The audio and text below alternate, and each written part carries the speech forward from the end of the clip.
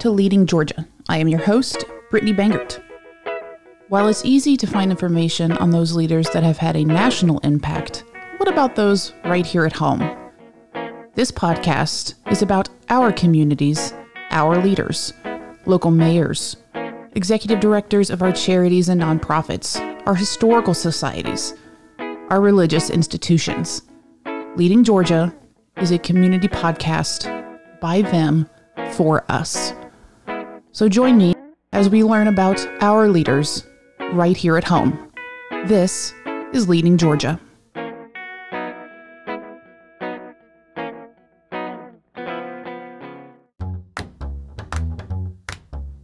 On this week's episode, I had the pleasure of sitting down with Reverend Dr. Joseph Nathaniel Cousin Sr. Reverend Cousin is the pastor of the Allen Temple Church in Woodstock. He is also the president of the Cherokee County chapter of the NAACP.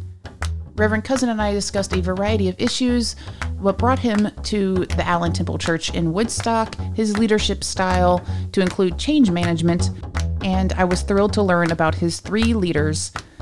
I was fascinated by the conversation with Dr. Cousin, and I'm thrilled to share that with you now. So without further ado, the Leading Georgia interview with Reverend Dr. Joseph Cousin. So, Reverend Cousin, thank you for joining me today. How are you doing? Good, I'm good. Glad to be here. Thanks for the opportunity. Yes, absolutely. Thank you for agreeing to sit down. So, as you know, this podcast is about our communities, community leaders such as yourself, but we can't talk about that without talking about your origin story. Okay. Where were you born and raised? Sound like a superhero origin story. Yes, aren't you? Where's your cape? Okay, I was born, this is a lot. I was born in North Carolina, where I lived until I was 3. After North Carolina, I was raised in Alabama and in Florida through high school. Through high school. And then I saw your education. I went to Hampton University. So shout out to Hampton. Went up to Virginia. Virginia. Yes. Virginia, who I don't consider part of the South because they don't serve sweet tea in the restaurants. No, they don't. No. But, that's fine. I digress. So you have a bachelor's in political science. Yes. So as I mentioned to you offline, that surprised me. Me too. So no. How did that come about? Okay, well, I don't know if you know this, but my grandfather, his brother, my great uncle, would be my great uncle, my father, 4 brothers are all pastors. That's amazing. And so I was really just dead set against being a pastor. I was going to be a lawyer. And so that's why the political science degree. I went all the way through college until about my senior year. I was not pleased with the direction I was taking because the Lord was just really working on me about being a pastor. Yeah. But I didn't want to do it. And so I finally just gave in, became a pastor, accepted my call to preach. So that's where the political science degree came in. Matter of fact, I was on my way to studying for the LSAT. I was going to take the LSAT. I was going to go to law school, but it never materialized. Wow, that's fascinating. Did you have a specific area of law that you wanted to pursue, or just in general, I'm going to be a lawyer? I have to be honest with you, Brittany. Coming up, remember L.A. Law? Yes. The TV show L.A. Law? Of course, it's way before your time, but L.A. Law. I remember L.A. Law. I thought lawyers made a lot of money as a kid, and I said, wow, I'll go be a lawyer, and probably corporate law, and I could make a lot of money. Or so I thought as a child. Yeah. Didn't work out. We all have those misconceptions as a child. Absolutely. So I know this is not about me, but I was a music education major until I watched too much West Wing and then said, no, I'm going to go into political science. And similarly, I'm going to be a lawyer so I can work in the West Wing one day. Which would be pretty cool. Well, yeah, but the West Wing in reality is not like, my words wouldn't be written by Aaron Sorkin. So No. Especially not today. No. So then you have, of course, obviously, postgraduate work as well. What are your other degrees there? Okay. Doctor? I did. Let me see. I have a master's. I have a master's in divinity from Boston University. So I left Hampton, went to Boston, went to BU for 3 years, finished there. Then after I left BU, I have a doctorate in ministry, which is called a DMin. But I had to take a break because they don't like you to do your DMin right after your MDiv. You kind of have to have some experience. Oh, that makes sense. Right. So I think I had to have about, I don't remember how many years it was, about 3 years or so. I think I started my my DMin program 2 or 3 years after my MDiv. And my doctorate is in marriage and family it's marriage and family therapy as it relates to ministry. But I don't have the licensure for the therapy. I have the degree, but I don't have the licensing credentials. How did you choose that for your PhD? I just thought it was something that I would like to do. It was interesting. And then I did it, and I love it. But problem was, I don't have the time to be a full-time pastor, which I've always been, full-time pastor, and full-time counselor. Right. So I counsel now, but once again, it's not really counseling. It's more or less just advisement because I don't have the credentials. Right. Well, that makes sense. Yeah. Yeah. So what brought you then from North Carolina, Florida, Alabama, Virginia, Boston? Massachusetts. Then okay. Thank you for calling me out on switching to a city there. I left. Well, in my last year of seminary, I was appointed to a church in upstate New York, in Schenectady, New York.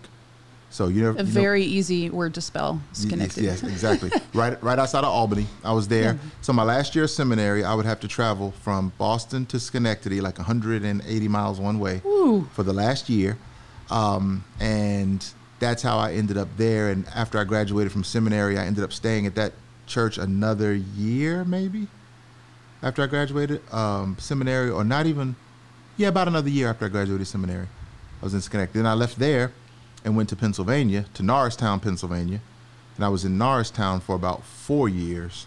Then I went to Philly for a brief stint, about a year and a half. And then I was in Michigan the last 13 years. Wow. I've been all over. And I saw you're skipping over it. Well, I assume you're skipping over timeline-wise. You've done some studying in Oxford. Yeah, it was. It wasn't long. It was a 2-week program, but it was really cool because it was part of the Oxford Roundtable. Yeah. And we discussed science versus religion, like where science ends, religion begins, and how the two coexist. It's pretty cool. That's super interesting. Yeah, it was. So, which I feel like the same kind of study can be done with politics or religion. Of course, because yes. We have embedded in our Constitution the separation of church and state. But how can, pastors? How can you separate your political? Like, you still have the right to a political opinion, is what I'm trying to say. It's crazy because has there ever really been a separation of church and state? When you look on our dollar bill and it says "In God We Trust," so if the dollar bill says "In God We Trust," where has there has been a written separation of church and state? But I don't know if it's ever been a separation in actuality. Yeah, I would agree with you on that, which I think makes it difficult for if you are not of the Christian faith.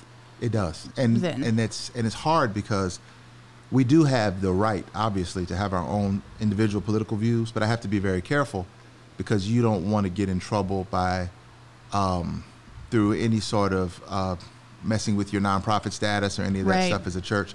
So you can have individual views as a pastor, but you can't tell the church per se how to vote. You're not supposed to. Absolutely agree with that, and I'm thankful for that as well. So we then from Philly, which is a great city. It was cool. Is that then how you found your way to Woodstock?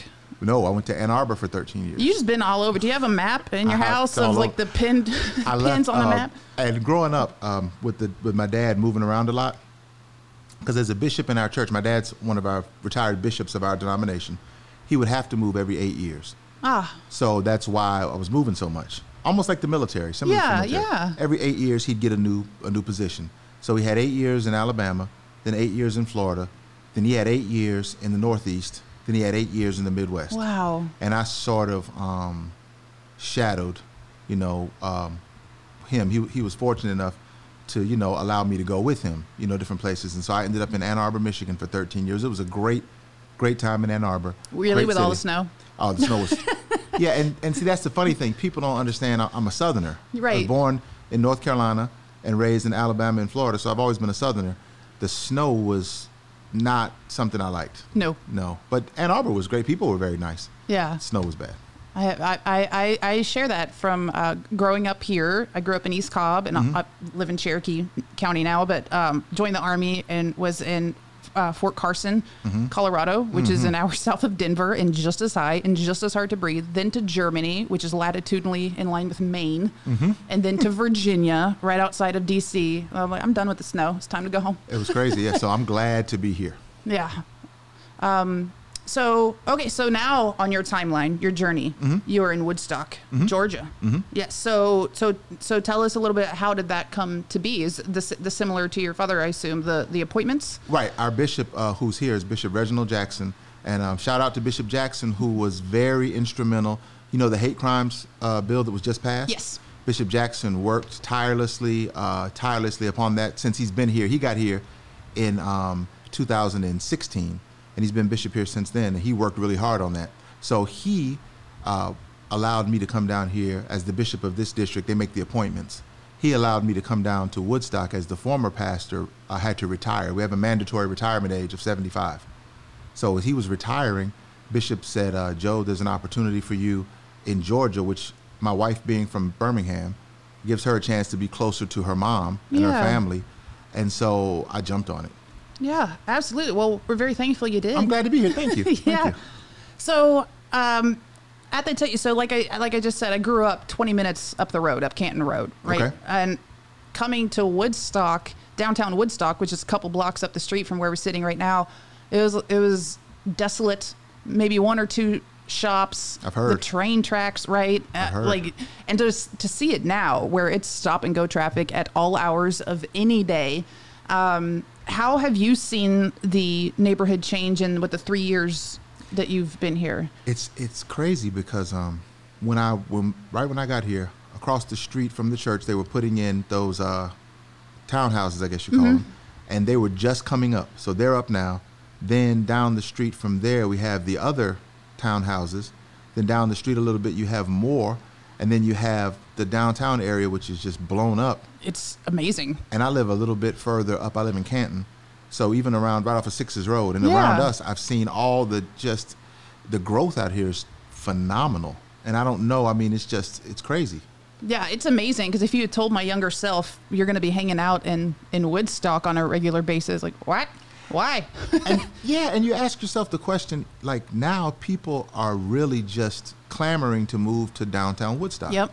I mean, it's a nice area, but I'm just like, I'm amazed. Even at what I've seen in 3 years, I'm amazed at it. It's something. Yeah, it's gorgeous. And I love that they've been able to preserve the history. That road, I told my husband, because he grew up in this area as well, like, I wish this was a one-lane or a one-way street going through downtown Woodstock, but because there's no parallel street to go the other, it's not possible, and it's never going to be widened, so we're just stuck with that traffic. But that means you keep the history. That salon that used to be the Woodstock City Jail, and you walked up and down Main Street, that you can see the plaques of when these places were founded, what the building was before. I think that's fantastic. We were able to do that.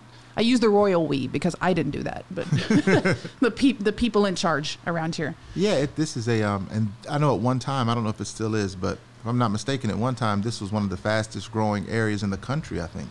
Yeah, absolutely. Cherokee County as a whole is the fastest growing county in Georgia, I believe. I think so. And Woodstock being part of that, and then just neighbors with Cobb County, a mile up the road. That was bound to spill over sometime. And right then a lot of that's just Atlanta pushing out too, isn't it? Yes. Yeah. Yes, absolutely. I remember I did a thesis for my senior thesis for my undergraduate. Prepare yourself for how exciting this is. Okay, let me hear. Public policy. The subject, I don't remember the exact title. It was public policy and essentially doing mass transit that we have now, like the Easy Pass lanes. This was in 2007. I did this from Chattanooga to Atlanta, and why it does or does not work. And it was an exhilarating semester of writing that thesis. But it's necessary. It's absolutely necessary. Yeah. But I wonder, so Canton is growing just like Woodstock has. My husband and I were in Ackworth yesterday. Downtown Ackworth is doing the exact same thing. Cartersville, they're trying to do the exact same thing. My wife works in Cartersville. So you have these little towns that are being infused with whatever they're being infused with to say, yes, these towns are here, right? We're going to preserve the history. We're going to build anew, but then how far can that expand? And that's the thing, because eventually you are going to push, if you haven't already, all the way to the Tennessee line. Right. And it's amazing. Right. And there's more growth. It just keeps coming and coming and coming, which I love because as a pastor of the church, and I got to put a plug in if you don't mind, Brittany. Plug away, sir. If you're ever in the neighborhood and have a chance, come to Allen Temple, Woodstock. We're right near downtown on Arnold Mill Road, 232 Arnold Mill Road. You can't miss us. Yeah, it's a gorgeous church. Thank you. Oh my gosh, it's gorgeous. Thank you. Yeah, absolutely. So tell me about getting started here. Becoming a new pastor in terms of obviously not your experience, but to the people here. Mm-hmm. An already I guess solidified congregation, so to speak. Been here over 150 years. That's incredible. Are you serious? I had no idea. Not in this spot, but in the community for, I want to say just over 150 years, maybe 150 plus years. See, that's what I mean. That's amazing. A long time. So how do you approach that with yourself, with your family, with what I assume were many personal prayers, to come in to lead this congregation that is so well established? Well, the good thing about it, I've been pastoring now since 1997. So when I got here, I had been pastoring right at 20 years, which was good. And so now, having that experience behind me, it helped. But the congregation has been very nice, very kind, very supportive. And I mean, they're good, especially following behind a gentleman who built this church, had been here for years, had done a great job. It just had to retire. But he had done an awesome job. So they sort of allowed me to pick up and to carry us forward as best I could. But it's because I have a great team around me who help me out tremendously. They make me look good. See, that's a true leader right there. Thank you. They're an awesome church. Awesome church. Yes, they are. I have met many people from here and just the absolute kindest people to a T. Really Everyone's smiling all over. Every time I see them, people smiling. And I attribute that to the grace of God and also to the great leadership, that they've had over the years. The pastor his name is Carl Moore, that I was able to follow that leadership and being able to take it to a new place. It's a blessing. So I know some things that you've done, and we'll of course get to them, such as the Cherokee NAACP and such. But what are some other things over your tenure here, these last 3 years, that because my experience with you has been, the last, we'll say year, but I'm not sure it's been that long. About a year. Has it been? That's amazing. Close to it, yeah. Yeah. So what happened before that? Because of course we're going to talk about there, but what happened before that? I'll leave it right there. Coming in, the first thing you have to do is you have to figure out exactly. It's like a marriage, but it's a different kind of a marriage because now you really do have like a blended family, right? Because you've got those that have only ever had one pastor, because he was here 24 years. That's a very good point. Yeah, they've only had one pastor. Then I come in, and the age. I come in when I got here. I was 44 when I got here. Actually, I was still 43. I was turning 44 when I got here. And him retiring at 75, different generations, so you had to be very careful with that. But they were, once again, the church was very helpful. And we just were able to come in and do some different things, trying to continue to grow the church. But also what I wanted to make sure of, that the church was as involved as we could be in the community and in the life of the community. Definitely not saying that they weren't before. Right. They absolutely were. But to make it as involved as I could make it, since I've been here. So we were able to reach out and try to be to help politically. Also, when I got here, one of the things that we did was, I'm big on having a succinct, specific mission that you try to accomplish. Well, we're Allen Temple. So when I got here, the Lord placed it on my spirit, the letters A-T, Allen Temple. So we just took at, and we became the church that's at your service, A-T. So so our whole theme now is being the church is at your service, and we do that by 4 principles that we established since I came here. We teach, we go, we serve, we grow. So we teach the Word of God. Then as we teach the Word of God, we go into the community to spread the Word of God. Then as we do that, we can't help but serve, because we believe that, as Jesus said, we are called to serve, not to be served. And as we do that, God will let us grow. So if you do the first 3, if you teach, go, and serve, you don't have to worry about growing, because God will take care of that. And God has blessed us to be able to grow, and we really have. And we, even in the midst of this pandemic, we're still blessed because even as we're closed physically as a building, God hasn't allowed us to miss a beat.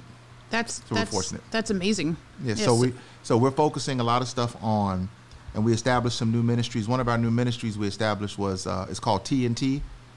Big on acronyms. It stands for it's TNTS, the nerve to serve. So the TNTS ministry is one of our really more prominent ministries now, to go out and just serve people, to work with the various organizations around here, and they're awesome. So we've been blessed. We try to be really a giving church and a caring church. Yeah, absolutely. Have you? I feel like it's a necessary question. Have you felt any pushback ever? Any lack of want from the community for the things the church is doing? Not so much. I think the community is very receptive to it. And I've met with the leaders of the community. Our mayor is awesome. Chief of police, Chief Moss, dear friend of mine, awesome. So the community representatives have been great. Our council people, our county commissioners, awesome, great people. This group that you may be familiar with, the Cherokee County Democrats. I am awesome. a little bit. Awesome. So they haven't really pushed back at all. And not so much pushback, but the only thing I would say, and this always happens, is coming into a church and trying to make some shifts and some adjustments and some changes. They're not always met with the most enthusiasm. But over time, I think the church really appreciates the changes. I would say that's true of anything. Any organization. That the cliche, the one constant is change, or however you want to say it. That the only thing that likes change is a wet baby. That's what they say. I was about to use that. That's what they say. Yes.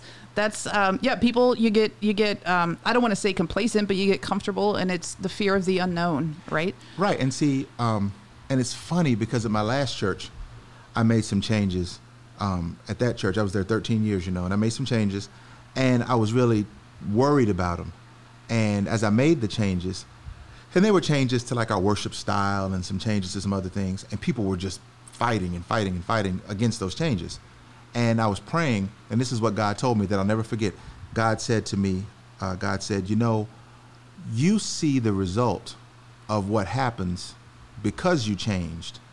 What you don't see is what you would have become had you not changed. The opportunity cost there. And sometimes we mess up because not changing, not making a decision is making a decision. Absolutely. Yes. So by choosing not to change, you're making a decision. And God says that you made the right decision. So don't be afraid to, and even in this world we're in now with this pandemic and everything, right? Don't be afraid to embrace some of the changes that you have to embrace during this season, because you'll find they'll make you better. Absolutely. But you got to embrace them.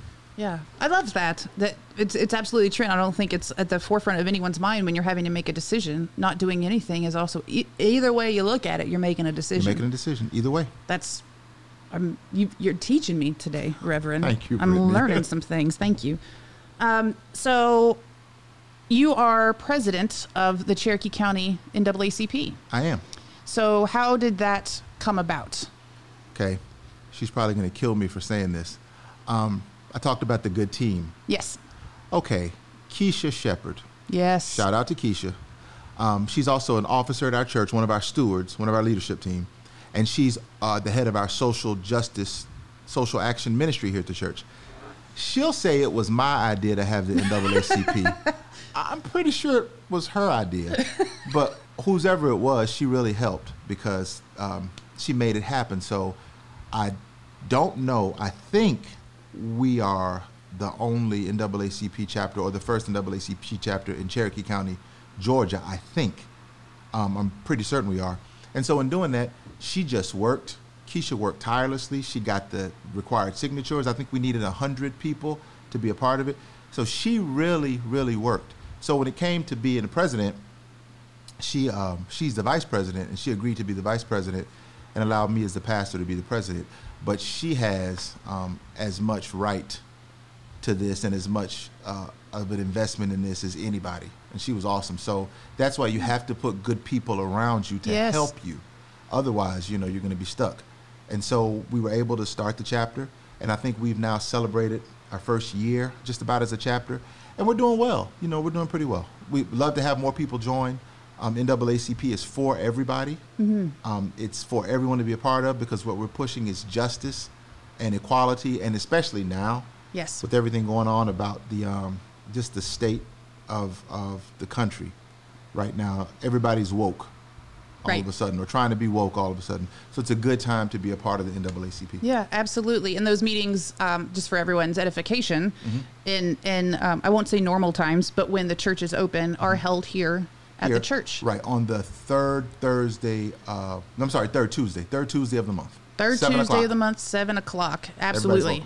Yes. So, I love that because growing up, I will admit, not very religious. So the thought of a church or any religious institution having a social justice arm, in whatever definition, whatever terminology you want to use, to me, I grew up in Alabama with Southern Baptists all around me. What part of Alabama? Piedmont. Well, I'm sorry. I grew up here. My family is from there. So when I say grew up, I would spend summers with my grandmother and all. So Piedmont, which is just outside of Jacksonville. Most often it's on the news because a tornado has hit Jack State, unfortunately. But there we are on the corner. So I was going with my grandmother on Sundays to Southern Baptist, to churches. And so that was my experience growing up. So to hear that there's so much else that happens inside the church and that branches out is really fascinating.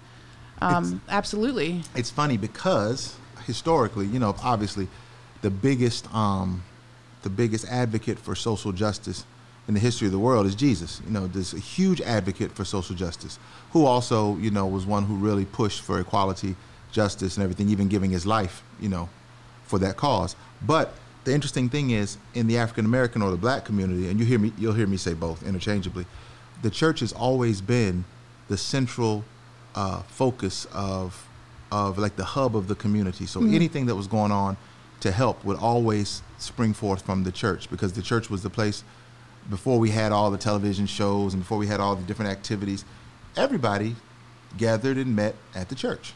So the church became that, and hopefully we're just continuing that history, So how do you, because I know there are a couple organizations that meet here, how then do you decide who is, I don't want to say who is welcome and who is not, because obviously you're a very welcoming person, as is the church. Yeah. But for lack of a better term, how do you decide who is welcome to have meetings on the church grounds? The simplest way to do it is just ask.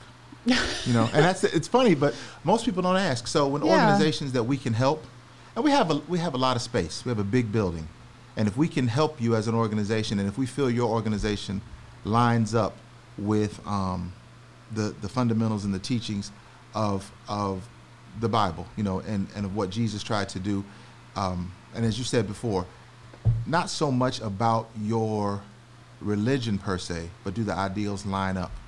And if they do, and especially with growing and building community, we will definitely jump right in to help you build community. That's fantastic. So this is where I want to switch a little bit. What you got? Because we are so close to downtown Woodstock, a few blocks up there, and as you have alluded to a few times, the events of the world. We're recording this here at the with the last few days of June, and of course COVID, but the loss of Black lives, that it's an awful thing to say, but I feel like it is absolute truth, has been a constant for decades and more, but has been brought to the forefront. I often see that the external news, as being not originating in our community, it's easy to tune that out, right? Even at home, I do that I'll watch the news, but I have a 9-year-old sitting on the couch. So I don't want him to watch George Floyd being killed, right? So I'm going to turn that off. I've explained Emmett Till to him in terms that he can understand, because he's also on the autism spectrum. So choosing words with that is sometimes a task, but a group, not affiliated with Black Lives Matter, but that support the Black Lives Matter movement, were protesting at the beginning of June for several weeks. And I know we've had a couple conversations about this, but I don't know if you're aware, and certainly some listeners may not be aware, that there was a teenager that would show up long before the big crowd of protesters would, that had rocks thrown at him. A gun was pulled on people that we know. Friends of ours had a gun pulled on them here a couple blocks up the street. So as we're talking about how wonderful, and it is, downtown Woodstock is, also look at the vitriol that was right there because the external news came home. So how, as a leader of this church, as a leader of this community, how, I'm going to use past tense, but I know of course it's still going on. Mm-hmm. How did you see that? And what was your reaction to the protests and the reaction to the protests? I think that, as you stated before, these are issues that we've dealt with a long time. I grew up in Birmingham, Alabama, and Jacksonville, Florida. Jacksonville, Florida is more like the most southern part of Georgia than it is like the most northern part of Florida. And so, and I grew up in a predominantly white area as well. So a lot of the stuff, the underlying stuff and the underlying racism and all of those things I've dealt with, my whole life. This is different because I see people actually taking notice of this more so than I've ever seen people taking notice of this, and it does give hope. It gives a lot of hope. But you also are reminded that we, and I say we in a very broad sense, but we sort of, or shall I say some people? I'll say some people teach racism to our kids. Yeah. And we don't teach it always by the overt things that we say. We teach it by the conversations that we may have around the dinner table, or the conversations we may have around the family reunions or those kinds of things where, cousin so-and-so is coming in, but, he doesn't think the same way I think about race and racism, and, but he doesn't think like that. But you may hear him say something, and if you hear him say it, just don't worry about it. This is just how he is. Well, the way to change it is you have to be willing to confront those issues head on. And I applaud everyone, because here in downtown Woodstock even, I see a lot of the people that really are out there protesting are white people. Yeah, that struck me when I came down. Which is awesome, and thank you, because here's the thing. We can't do it without each other. And there's a line that they say that says, about Black Lives Matter, and some people having a hard time saying Black Lives Matter, so they'll come back and say all lives matter. Yeah. But the key is all lives can't matter until we first acknowledge Black lives do matter. Absolutely. And so that's what we have to begin to help people understand. But when we're pushed, sometimes we fall to our most base instinct and level, and a lot of that is what we were taught or how we were taught and what we were allowed to see growing up. So this, I think, is a good, like we were saying before, you have obviously religious experience in education, teachings, and the like, and then you have that political science education as well. For you, for the church, something like the Black Lives Matter movement, that largely people say this is a social justice movement. Do you agree or disagree that it is a marriage of the two? Like, yes, there's politics involved in that, just political semantics with the all lives matter versus Black lives matter. But you lead a church as well that has social justice as part of its tenets, we'll say. So to you, is there a marriage between the two, or is it just, this is what needs to be done, so we're going to do it? No, there's got to be a marriage between the two. And it's funny you should say that, because if you look historically, especially during the civil rights movement, the impetus for all of this came out of the church, came from the church. Matter of fact, who's the greatest symbol or figure of the civil rights movement? Dr. King. Right, Reverend Dr. Martin Luther King Jr., who also went to Boston University, shout out to Dr. King, and was actually in school with my dad. Oh, wow. My dad was working on his master's in divinity, and Dr. King was working on his PhD, so they crossed paths there at BU. But he was the Reverend Doctor. So the movement sprang out from the church. What we have to get across now is, especially with this generation of those that are leading the Black Lives Matter movement, is our need for one another. which is definitely there. Our need to be allies with each other in the movement, for the church to help, for the Black Lives Matter movement to help, because the Black Lives Matter movement did not spring forth from the church. Mm-hmm. But it's definitely needed, and they're definitely needed to work together, which I think is happening. But we have to just make that a point to work together and to make it happen. And that goes not just with African Americans, but it goes with Caucasians, it goes with everyone to come together to stand, because you really take notice. I'll give you an example, just being completely honest. Yeah. If you see the protest in, say, a downtown Woodstock, you would expect to go down there and you expect to see African Americans in the protest predominantly, and that's what you'd expect to see. But when you see Caucasians, when you see white people down there protesting as well, and sometimes even louder than some of the African Americans, you really take note of it. So we need that to take note, of the movement and to make a difference. And I'm seeing something, Brittany, I've never seen before. I'm seeing people actually being held accountable for their words. Like on Facebook. Yes. Every day I see somebody else that says something crazy on Facebook and they lose their job. Yeah. Or say something crazy or racist on Facebook and they lose their standing. When I was growing up, if you said something racist, you just said something racist, right, and moved on. So this is different. This is different. Yeah. And I would say, yep, I have unfollowed a lot of even family members on Facebook that I have it to share, because I was in the Army and because I have family spread out and friends spread out. I have 2 boys.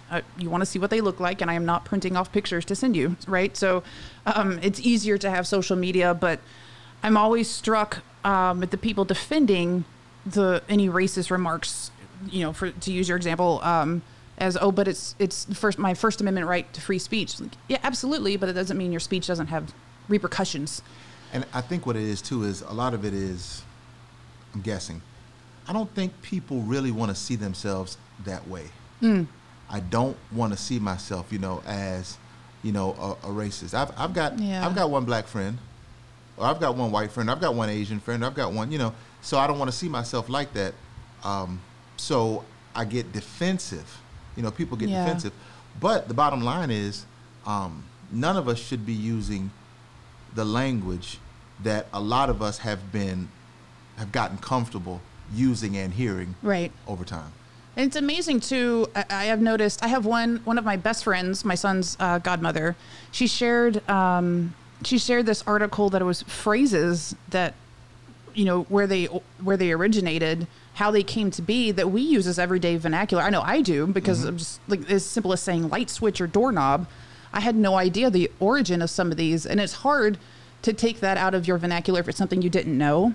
But when it comes to some of the more, to say more disgusting words is subjective, and that's not the more readily acceptable words we'll say. Those that the larger populace knows are horrific, but chooses to still say. How do you then stand on the words? Words only have the power that you give them. Correct. However, how do we also say, stop saying these hateful things to somebody? Because in my experience, even hearing them, and I understand, I am sitting here a white woman, so I have not had racial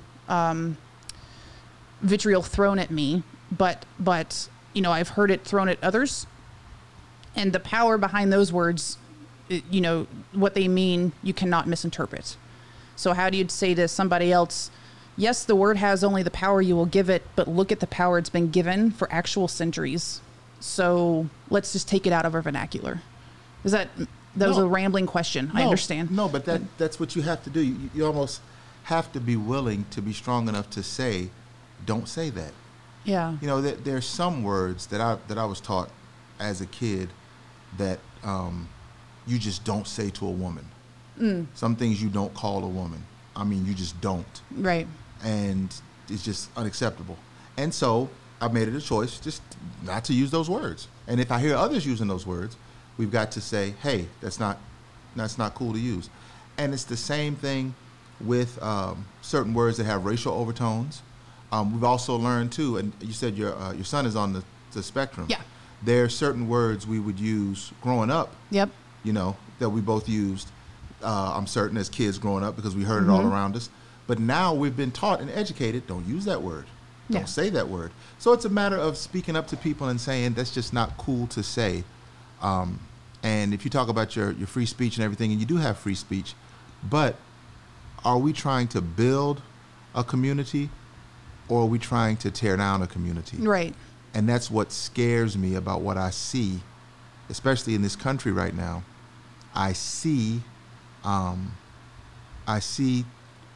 more, especially from the top, more tearing down than I see trying to build up Right. from the leadership.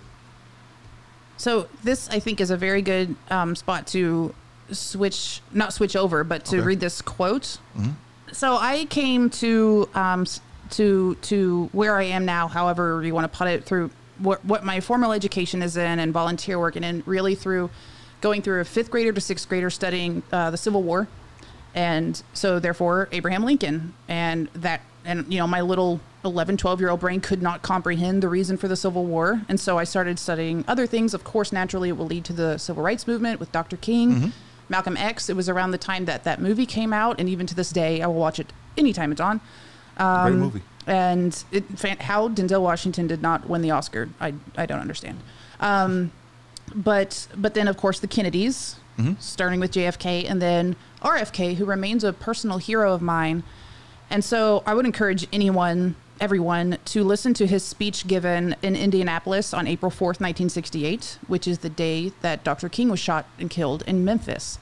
So Senator Kennedy was running for president, and he was to show up in Indianapolis to give, a campaign speech. And it's about a 5.5, 6 minute video / speech. You can read it, but to hear the reactions, he had to go and tell a predominantly non-white audience that Dr. King was dead. Mm-hmm. So to hear the shock and horror as he says this, and then as he goes through his words, speaking so methodically and choosing each word so carefully, to hear even applause come through, and they're applauding through anguish and tears. And the whole speech is fascinating. He at one point says, for those of you, I'm quoting, "For those of you who are black, considering the evidence that there were white people who are responsible, you can be filled with bitterness, with hatred, and a desire for revenge. We can move in that direction as a country in great polarization, black people amongst black, white amongst white, filled with hatred toward one another." And then he goes on to say, "I feel in my own heart the same kind of feeling. I had a member of my family killed, but he was killed by a white man." And I remember the first time I saw that, I was like, this man is empathizing to the point that he can, right? But I wanted to, I've forgotten how to say that name. Aeschylus. Aeschylus, thank you. It's written very not that way if I ignore the A. So again, I want to ask you, because this specific quote within a quote has always struck me, and I wanted to ask if you would like to comment on just what it means to you, not only as a pastor, as a human being, right? But in reflection of what we've been discussing.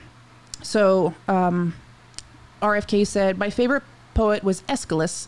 He wrote, 'In our sleep, pain which cannot forget falls drop by drop upon the heart, until in our own despair, against our will, comes wisdom through the awful grace of God.'"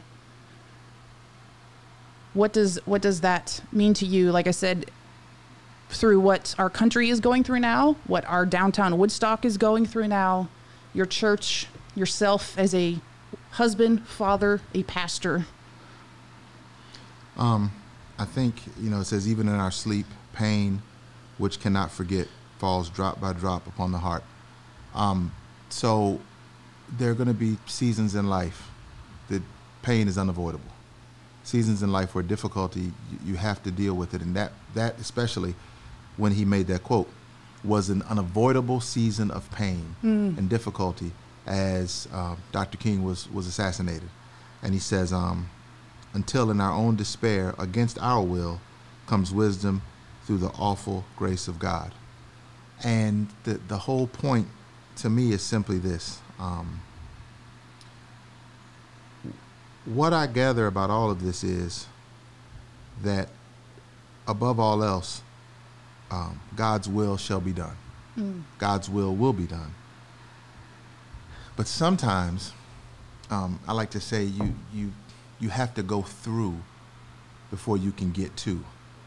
But at the end of it all, as the will of God is done, God will provide the grace for us to be sustained.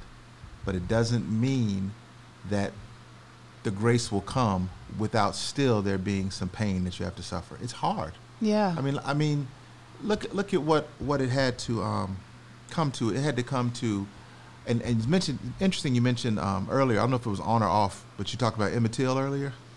Yes. And his mom. Remember, she made it a point to say, make sure that they leave the casket open. I want the world to see what they did to my child.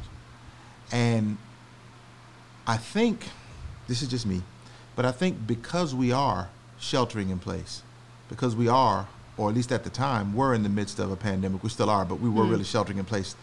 Places hadn't opened back up then. And you see what happened to George Floyd on television in front of you.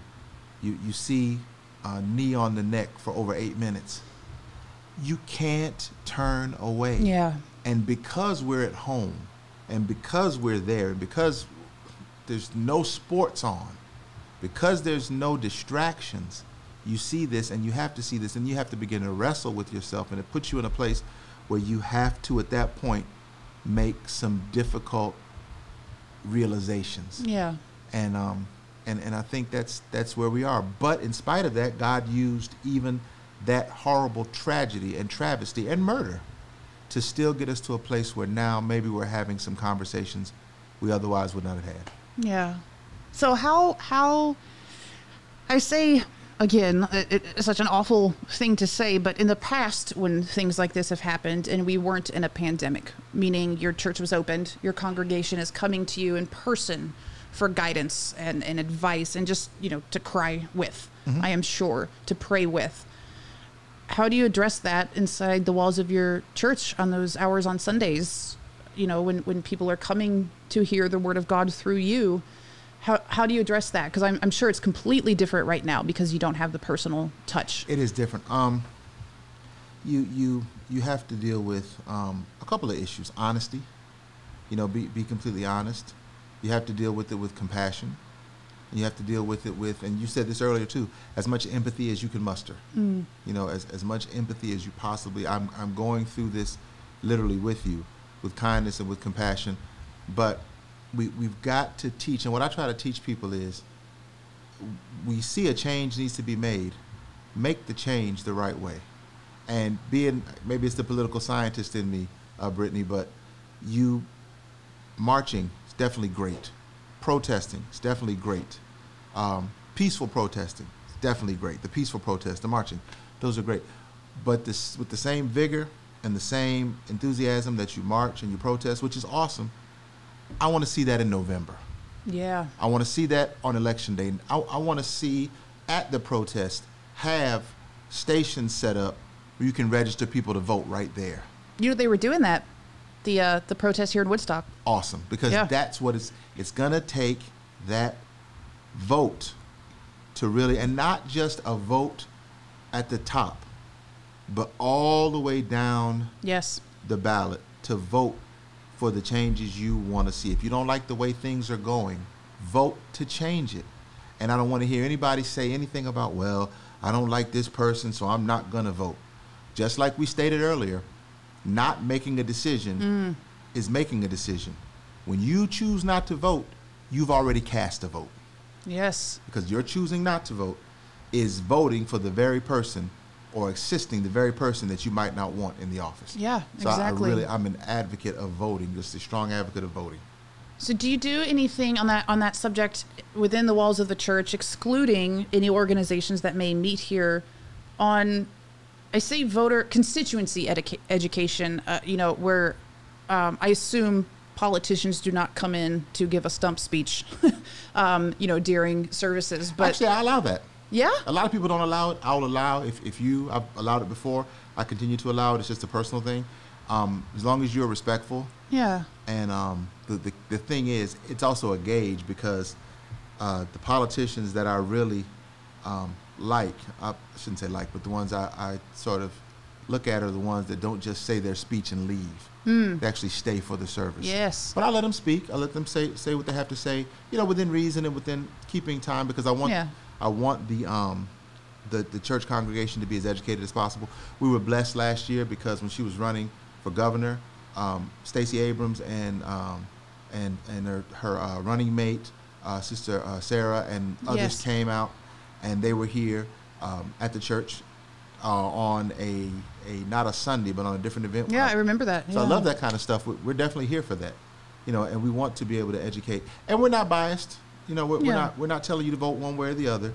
You just have to vote for what you think is going to be best for what you would like to see going on in your community and your country. Right. Absolutely. So I say, where do we go from here? What do you have an idea of what post-COVID, or not even post-COVID, in line with COVID looks like for your church and your congregation? I know you mentioned to me before we started recording that August at the earliest is when your doors will open again. So what does that look like right now? How does that look? Funny you should say that. One of the things, and I'm dealing with this right now, you have to make tough decisions, especially dealing with a post-COVID church. So one thing we're dealing with now, you're going to really have to have a very competent online experience and online ministry, because that's where a lot of people are they have been, and they're going to continue to really engage online. And here at the church, we had to make some adjustments in terms of being ready for when we reopen.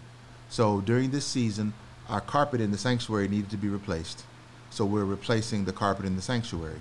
In addition to that, with the help of our officers of our church, our stewards and trustees, but primarily the trustees who handle the property, and the stewards who handle the worship aspects of the church, and sort of together, govern the church under the direction of God and the pastor, they decided that we had to make a change for social distancing. So our church had pews historically, and we have removed the pews in line with the carpet, and we're now going to go from pews to chairs. Oh, wow. But it's a sentimental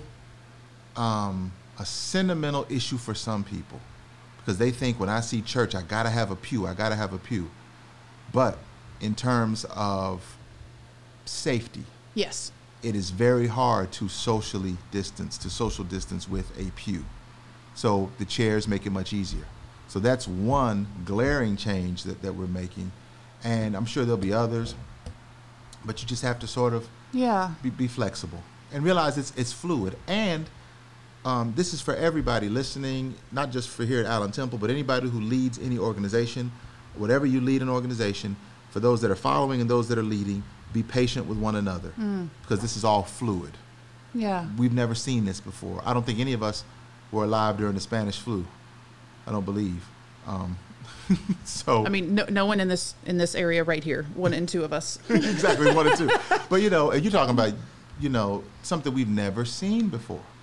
Yeah. And so this is different. Yeah. So were there things on the horizon before COVID that have been either canceled or just put on pause for the church that you are hoping to get, like you're looking at doing, like you said before, digitally or some other way? There are. One of the things, as a denomination, we have our denominational meeting every 4 years called our General Conference, which is huge. Thousands and thousands of people come out, where we enact legislation, we elect new bishops, and current bishops that have to retire, of retirement age, have to retire. We have it every 4 years. We were slated to have it in Orlando. It was supposed to start next week. And so now we can't have it. Yeah. And we're looking to have it hopefully by next summer, if we're fortunate. So that's a big change. Then we have our annual meetings of our smaller jurisdictions that we've had to cancel. Here at the church, we've had to just go everything virtual. Yeah. Virtual church, virtual Bible study, virtual class meetings, virtual all kinds of things. And I'm sure that's hard, because not only do you lose the personal touch, but there are some, I've experienced this with the 2 organizations I'm on the board for, that some people just aren't online. No, they're not. But see, here's the thing. We have to be very diligent about helping people get online. Yeah. Because, and I've had people, especially some that are just more stubborn. I don't want a computer. Computers are bad. Computers are this. You're going to have to get in line with that, because it doesn't look like this is going anywhere anytime soon. Yeah. Yes. So, because I assume you still study all the things, with not only your education, but as a member of the community and just organizational leadership. Mm-hmm. So I assume you've heard of, transactional leadership, transformational leadership, mm-hmm. and what have you. Have you ever thought about where you might fall in if understanding, of course, there's a marriage between them. Absolutely, I would say Dr. King, President Obama, transformational leaderships. But as a president, you have to be transactional as well, right? Have you ever thought of, if you align with one more than the other, some leadership style? I would like to think transformational. I would like to think, because... It certainly sounds that way. Well, at my last church, and I have a dear friend of mine at the church who was also my treasurer, and her name is Lois Harrison. And Miss Lois, who's still a dear friend of mine, she would say to me, Rev, here's the thing about you. You're a change agent. And wherever you go, you're going to make changes. And you should stop apologizing for that, because that's really just who God has allowed you to be. And in doing that, you have to make some changes. And the reason I would like to think it's transformational leadership as opposed to transactional is because when you really are leading an organization, a lot of the changes you make really, I'm not going to say they don't, but let's just say they're not even changes you really want. They're changes that you make for the good of the organization, right? That you know are good for the organization, that still may not be something that you're that gung-ho about, but you know it's going to be what's best for the organization, so you do it. So you sacrifice yourself and your own selfishness for the organization. And that's, and I'm not going there, Brittany, but I'll say this, that's the problem with the United States in a nutshell right now. You can't be the president for you and a few people that you like. You have to be the president for everybody. I can't just be the pastor of Allen Temple. It's much smaller scale and much less important job, but I can't just be the pastor of Allen Temple for one group. Right. I have to be the pastor of Allen Temple for the entire group, and even larger than that, for the entire community we live in. Right. So that's what you try to do, and you try to make people see that. So in doing that, all the decisions you make aren't going to be popular, and the changes you make aren't going to be popular. But at the end, I like to ask myself the question, can I lay my head down on my pillow at night knowing that I did my best to represent God and honor God? And if I can do that, I'm good. That is, you keep making me smile at y'all hard. All right, so how each podcast will end, and I say that because you're the first interview here, is I would like to ask you to name 3 leaders that you admire, that you wish to emulate, even some that you're like, this person was a good leader, but I don't want any part of that. Name three leaders for us. Okay. My first, and this was hard, that's why I sent it out ahead of time. Yeah, I'm like, we can have a conversation, but when you try to narrow down three people. One, and I'll start with this one, has got to be former President Barack Obama. And I'll say that for this reason. He showed me, number one, something I thought I'd never see. That was an African-American man who was actually elected president of the United States of America, who really said to the people, I'm not just the president for black folk. I have to be the president of everyone. Right. And I saw what he had to endure and what he endured, and how he was still, and see, remember, my degree is marriage and family therapy ministry, Yes. And I saw him be a father to Yes. his daughters, and a great husband to his wife, and she's a great wife to her husband. And seeing them lead and seeing them govern with such grace. Yes. And no scandals. But the biggest scandal he endured was he wore a light suit. That tan suit? The tan suit. That tan suit. Exactly. And she wore her arms out. Come on, man. Yeah. So to lead with the grace they led with, oh my gosh. And I was fortunate when I was in Ann Arbor to meet him.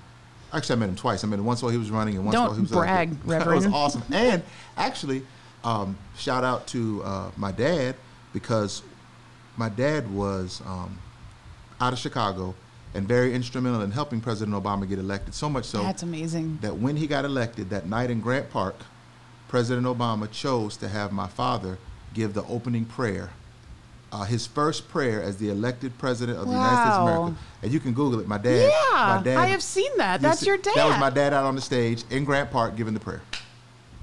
What an amazing legacy for your family. Like all of these. Oh, wow. Yeah. Oh, anyway, I studied with Dr. King and I, did this for Obama, blah, blah. Yeah. Like that's fantastic. And he's just, President Obama's a great leader that you can emulate. And I don't say that because he was the first black president. I say that because he was, to me, the greatest president of my lifetime, of my 47 years on this earth. And I really look at him like that. I got to shake his hand one time.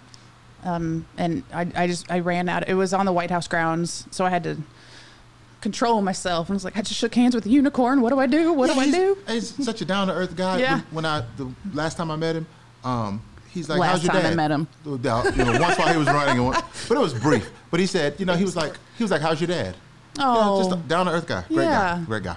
That's fantastic. So I'll say who's 2 and 3, but these are in no particular order. No particular order. 2 and 3. Okay. 2 and 3 are mom and dad. Dad and mom, mom and dad. I'll start with mom. Mom is that way for me because I saw her in her own way. I guess I'll kind of do them together. Yeah. Okay, my dad is a former bishop of our denomination who was also the former president of the National Council of Churches of Christ. So the millions of people are in this organization. Every Protestant denomination in the country falls under this. And he was the president, first elected African-American president of the National Council of Churches. And he did that, very instrumental in many presidential campaigns, a great leader in his own right. I mean, my dad did a lot of stuff, like you said, went to school with Dr. King.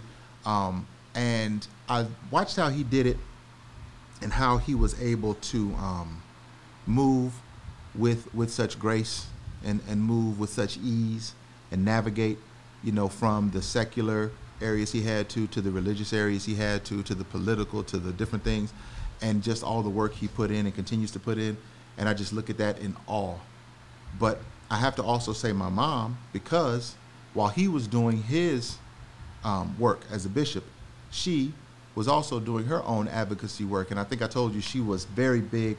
One of the first people I ever remember, the first person I ever remember really talking about HIV and AIDS, even when we thought HIV and AIDS, when it first hit the scene, was only a gay man's disease. Remember that? Way. Matter of fact, you were probably, Brittany, a baby. Yeah. Then, if even born yet, but you were a baby. So I remember as a little kid, I got you about a few years, saying just 1 or 2, sir. Saying right there to my mom, and her saying that, and seeing her work with feeding the homeless, and work with these other things. So I watch both of them and how awesome they are. But the part I think I love the most is right now, Mom will, by the grace of God, will be 87. That's amazing. Next month.